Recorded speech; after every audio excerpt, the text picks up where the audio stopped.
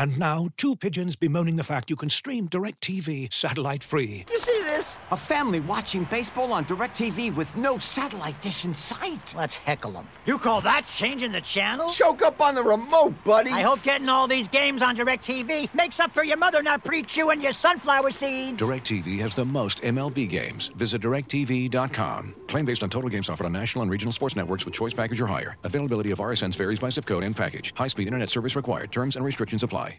What we're offering is something really different. And I think that really is liberating for our writers to allow them to kind of emerge and go by what they see.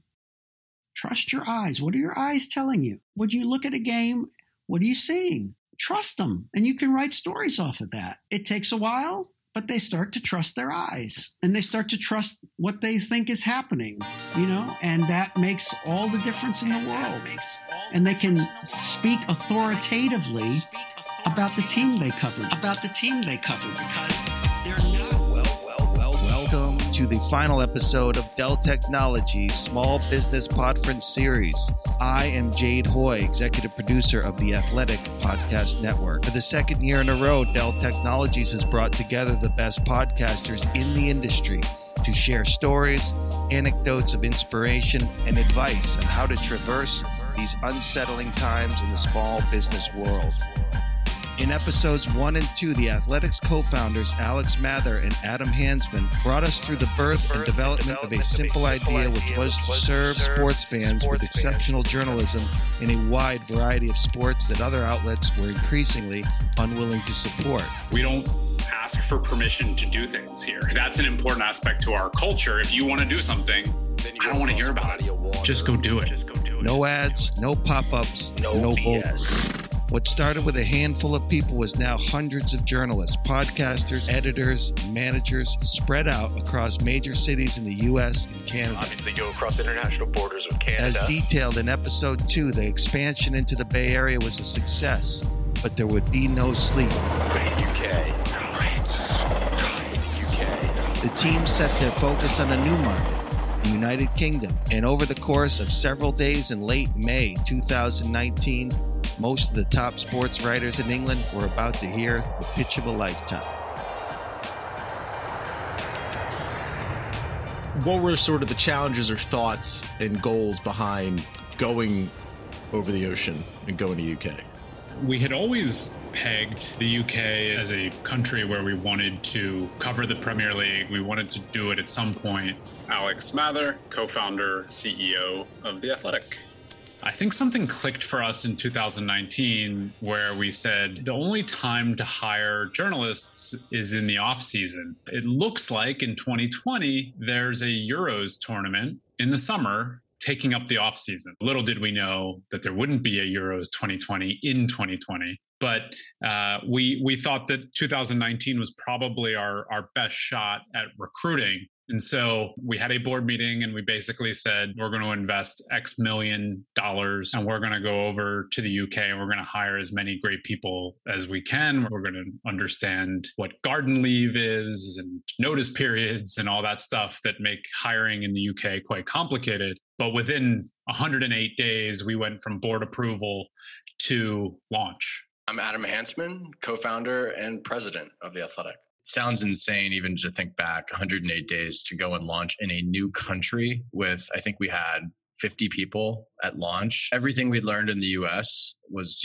launching New York and you have a 15-person staff. And so it's sort of, triple, quadruple the size of anything we had done stateside. The good news is we had a couple folks that we had retained that knew the talent. It was really just a question of could we go in, convince a bunch of the best sports journalists in the UK to buy into this thing. I'm Akhil Nambiar. I am the GM of content strategy and analytics. It's funny, before I joined The Athletic, I actually took a month-long trip in Europe and the UK. And I would read papers. I'd kind of understand what was happening there. And I remember telling Adam and Alex, I feel like my itch isn't scratched as a fan there. There's something that's still left to be desired. And a few months later, Ed Malyon, who is now our director of content strategy and analytics, he actually messaged Alex and said, I would love to just chat. 2018, we were really focused on doing things well in North America. 2019 comes around and Adam and Alex were like, let's think about the UK. What would it mean for us to go over there? And it was myself and George Cressy, who was our soccer editor at the time. We got on the phone with Ed. And I remember texting George and I was like, this guy's instinct is spot on. Like, he just knows what will make this business work. And from there, we embarked on a week-long, just crazy trip where we met with a majority of the writers that we ended up hiring now. We talked to them about the vision. It was just an incredible whirlwind of an experience. We didn't know until we got into a couple of those first conversations. It was just an open question. Was anyone going to believe us? And our brand name at that point was fairly unknown. Folks had done their research, didn't really know anything about the company. And, we had to go in with basic brand reputation being very low and building that up. Some of the more fun conversations were connecting the great journalists in the UK with counterparts in the US to just talk about how we do business and how we treat journalists. And some of those conversations were really cool. Welcome to the Ornstein and Chapman podcast on The Athletic. This idea that Real Madrid's structure makes it harder in certain ways as well. You don't have a sovereign wealth fund behind you. You don't have one very, very wealthy guy like Chelsea do. Is there ever a conversation to be had about changing the structure? Well, one of the first things we did, with some of the folks that we had brought on early, we identified the top 20 people we wanted, and we created basically handmade specific pitch decks for each one of them. It had specific designs for them. It had apparel with their name on it. And so we went in and did our homework. Those top 20 folks, we really did our homework and knew what they wrote, knew how they wrote, what their strengths and opportunities at our publication were. And so going into those meetings, really flattering the folks, that was a really big piece. And what we've known all along is opportunities multiply as they're seized. And as some of the big names started to agree, then we were able to really scale it out. That day, August 5th, 2019, I believe, it was just an all-out, everyone announcing, all the writers sort of, putting out their, why join The Athletic. It was a sight to behold. We were just glad that the site didn't break. That was another scaling challenge, was making sure we could support .co.uk. All day long, sporting events from college to professional have been postponing events nationwide, even postponing entire season. This has been the craziest, most unpredictable few days in the history of sports. Suspended. Trust your eyes. What are your eyes telling you? No March Madness. Suspended. Major League Baseball suspends its opener. NBA suspends its season along with NHL season suspended. Major sports suspended. In March of 2020, the pandemic hit, and the sports world would be shuttered, lingering in wait for months without anything to cover. The Athletic, barely 5 years in, was gaining steam, and then this, a complete blackout of sports content. So I was in a hotel in Los Angeles by myself, just ordered dinner, and I'm watching whatever's on the hotel TV, and I check my Slack and it's blowing up. We've got Tony Jones in Utah, breaking news that they're just going to shut the game down. Well, I just saw Quinn Snyder point to the locker room, and they're taking these players off the floor. Wow. It's just a real eerie silence in the arena. You just never see something like you saw tonight. And I think that this is a night that we'll all remember for a long time. We knew very little at that moment in time. And I'm sitting in this hotel room as the CEO of a sports media company with 600 people around the world. And the first thing that just comes to mind is we have to get our people home. It was pretty scary. First and foremost for our people in potentially harm's way at that moment, right? And we're just thinking, what is happening? It was difficult. I mean, let's be clear about that. Marcus Thompson, senior columnist, The Athletic. It was tough. One of my strengths as a reporter is being able to go up to a guy and get him to talk to me and have a conversation, especially a unique one. So being stripped of that was really tough. And, there had to be an extra level of creativity. My name is David Aldridge. I am the editor-in-chief of the Washington, D.C. Bureau of The Athletic. It was hard.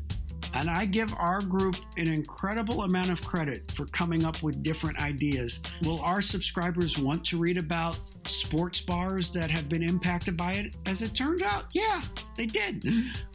Are they going to want to read about mascots? As it turns out, yeah, they would. You know, I wrote a story about all the credentials that I've saved over the years. I didn't think anybody would read it. A lot of people did. There's like two big realizations that I had. One is just the creativity that we have across the newsroom. We had a channel called Let's Get Weird. And, you know, people across the company would throw ideas in there of things that we could write about. And that was cool to see. That response to that energy was cool to see. The other thing that was amazing for me to see is the way the subscribers, you know, wanted an escape. And, you know, although there were no sports like happening at all, they loved what we were doing. And one thing I didn't touch on earlier, but when I left Facebook, I knew that I wanted to work at a place that could be the best part of someone's day. We're lucky enough, and credit to our writers and audio folks and just all the creative folks in the company, you know, we produce something that can be the best part of someone's day. And I think through the pandemic, when things got really dark, is when you saw how much this meant to our subscribers. So it gave you a bunch of hope through that time. We on our Warrior staff, we had a nice little crew of 4 people where we all knew what we were doing. We all had our own little avenues, and we could kind of work with each other and create a synergy. To me, that's what got us through. And the fact that there were really no limits, you know, everything was on the table. We could be as creative and wacky and weird as we wanted to be. There was a period of time we had no content. You know what I mean? I think Adam can touch on that. Yeah, but maybe I'll start with some of the things that we believe are positive coming out of the pandemic is really looking at a wider talent pool, a more diverse talent pool, a bigger pool to pull from when you're not just looking for people in the Bay Area, for example. And so when we've removed that constraint, we start to just operate at another level. We're able to bring on folks in Canada, in Australia, you know, any city or town in the United States. And that really opens us up to creating a much more diverse and inclusive company. You know, with that comes challenges, right? With that comes communication challenges, especially for a startup. We're not a company with 25 years of momentum, right? The sort of the serendipity of like, you know, early day startups, 2 people chatting in an elevator and suddenly you've got a feature idea. I think that's the challenge going forward, is how do you marry some of those really amazing aspects of a geographically disparate employee base, you know, with really collaborative, conducive behaviors. And that's like the best companies in the world are going to figure that out. And so, you know, challenge accepted on our side for sure. I went to my first live sporting event last night for the first time since 2019. And you just remember that feeling. And I think a lot of people are going to experience that over the upcoming summer and fall. And what we used to say, fall in love with the sports page again, is sort of fall in love with sports again. And the games aren't the same. Like we can admit that without fans and seats. But, you know, that interest isn't going away.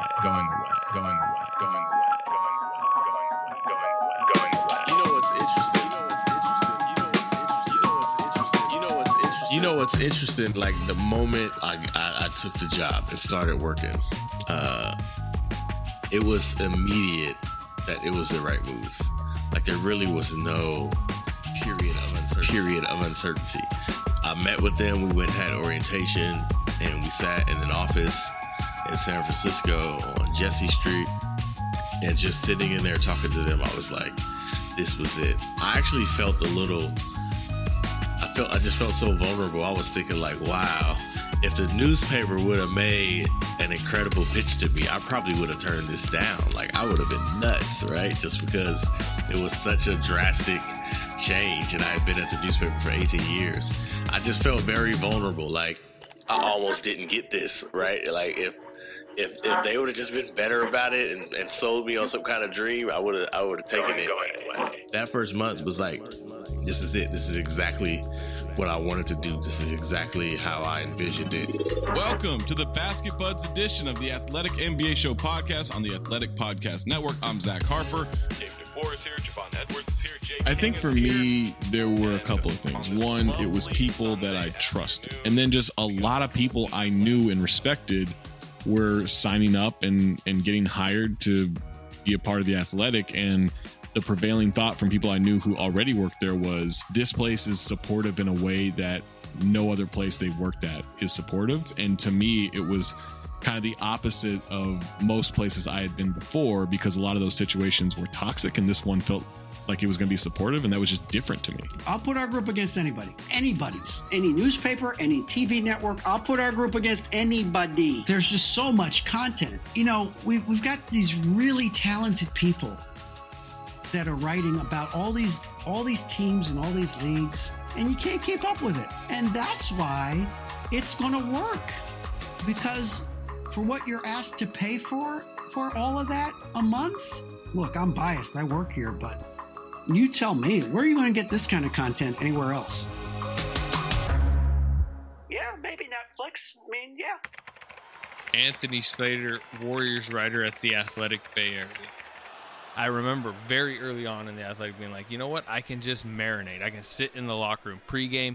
Yeah, all the other beat writers can go run back to their computers. No, I got to get in the locker room. I got to go try to get extra stuff. Postgame, I can wait as long as I want. If I have to not turn in a story until the morning, it's okay with them as long as it's a good story, because there is no deadline. And like, deadline is just kind of like a word that gets thrown around in the difference between print and online, but it's like a lifestyle change. It made my work better and my life just a lot easier, to be honest. When you had in your mind what The Athletic could be, and compare that to what it is now, what are some of the big differences, and also what are some of the values that you've held true to with the company that you wanted it to be? It's a really good question. It's something that we think about a lot.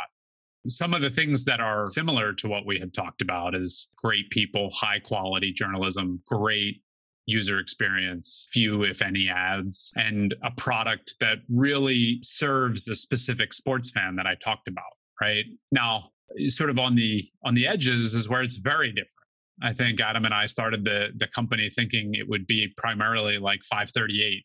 538 meets Grantland. That was it. I don't think we appreciated at the time news breaking, investigative reporting, or just the sort of quiet excellence of a beat reporter who knows everything about their team, right? I don't think those things were internalized in 2016. That took years and years of us getting to know what makes the best sports writers in the world tick.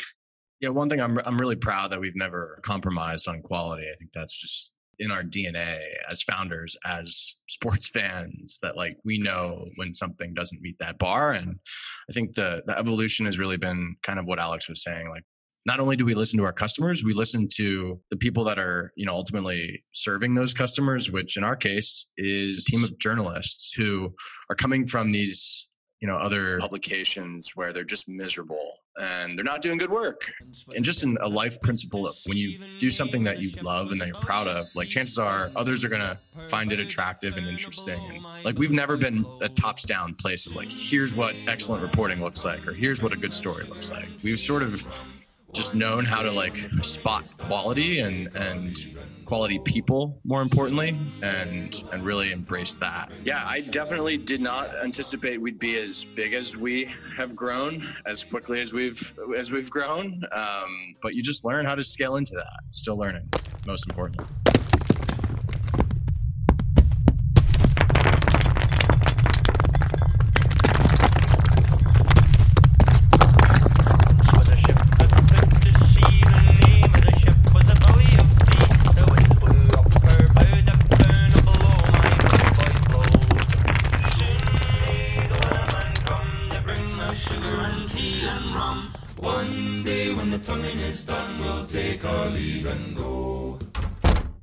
I think kind of cracking through to, that next level, it's something that takes time, because as people build more and more affinity for what we do, I think that's the thing that then translates to a brand and then allows you to compete with these larger companies. And, given the fact that we were started in 2015 and we can even put our name alongside some of these incredible places, like, it makes me proud. And again, it's a testament to just everyone that we have here.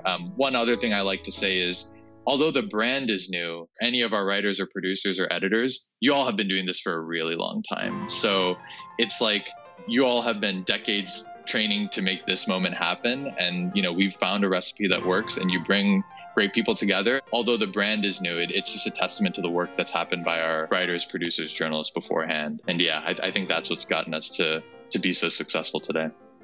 I think it's liberating because it allows good writers and good reporters to really kind of put their individual stamp on a team. It allows them to kind of go through their contacts to come up with good stories that make sense for the team that they're covering. Whether it's a feature on a coach or it's a statistical analysis of a player, you can kind of go deeper and get beyond the surface and get beyond the notebook about hamstring pulls and, he's going to be out 7 to 10 days. Nope. I wouldn't ask anybody to subscribe to that. What we're offering is something really different. And I think that really is liberating for our writers. Trust your eyes. What are your eyes telling you? Would you look at a game? What are you seeing?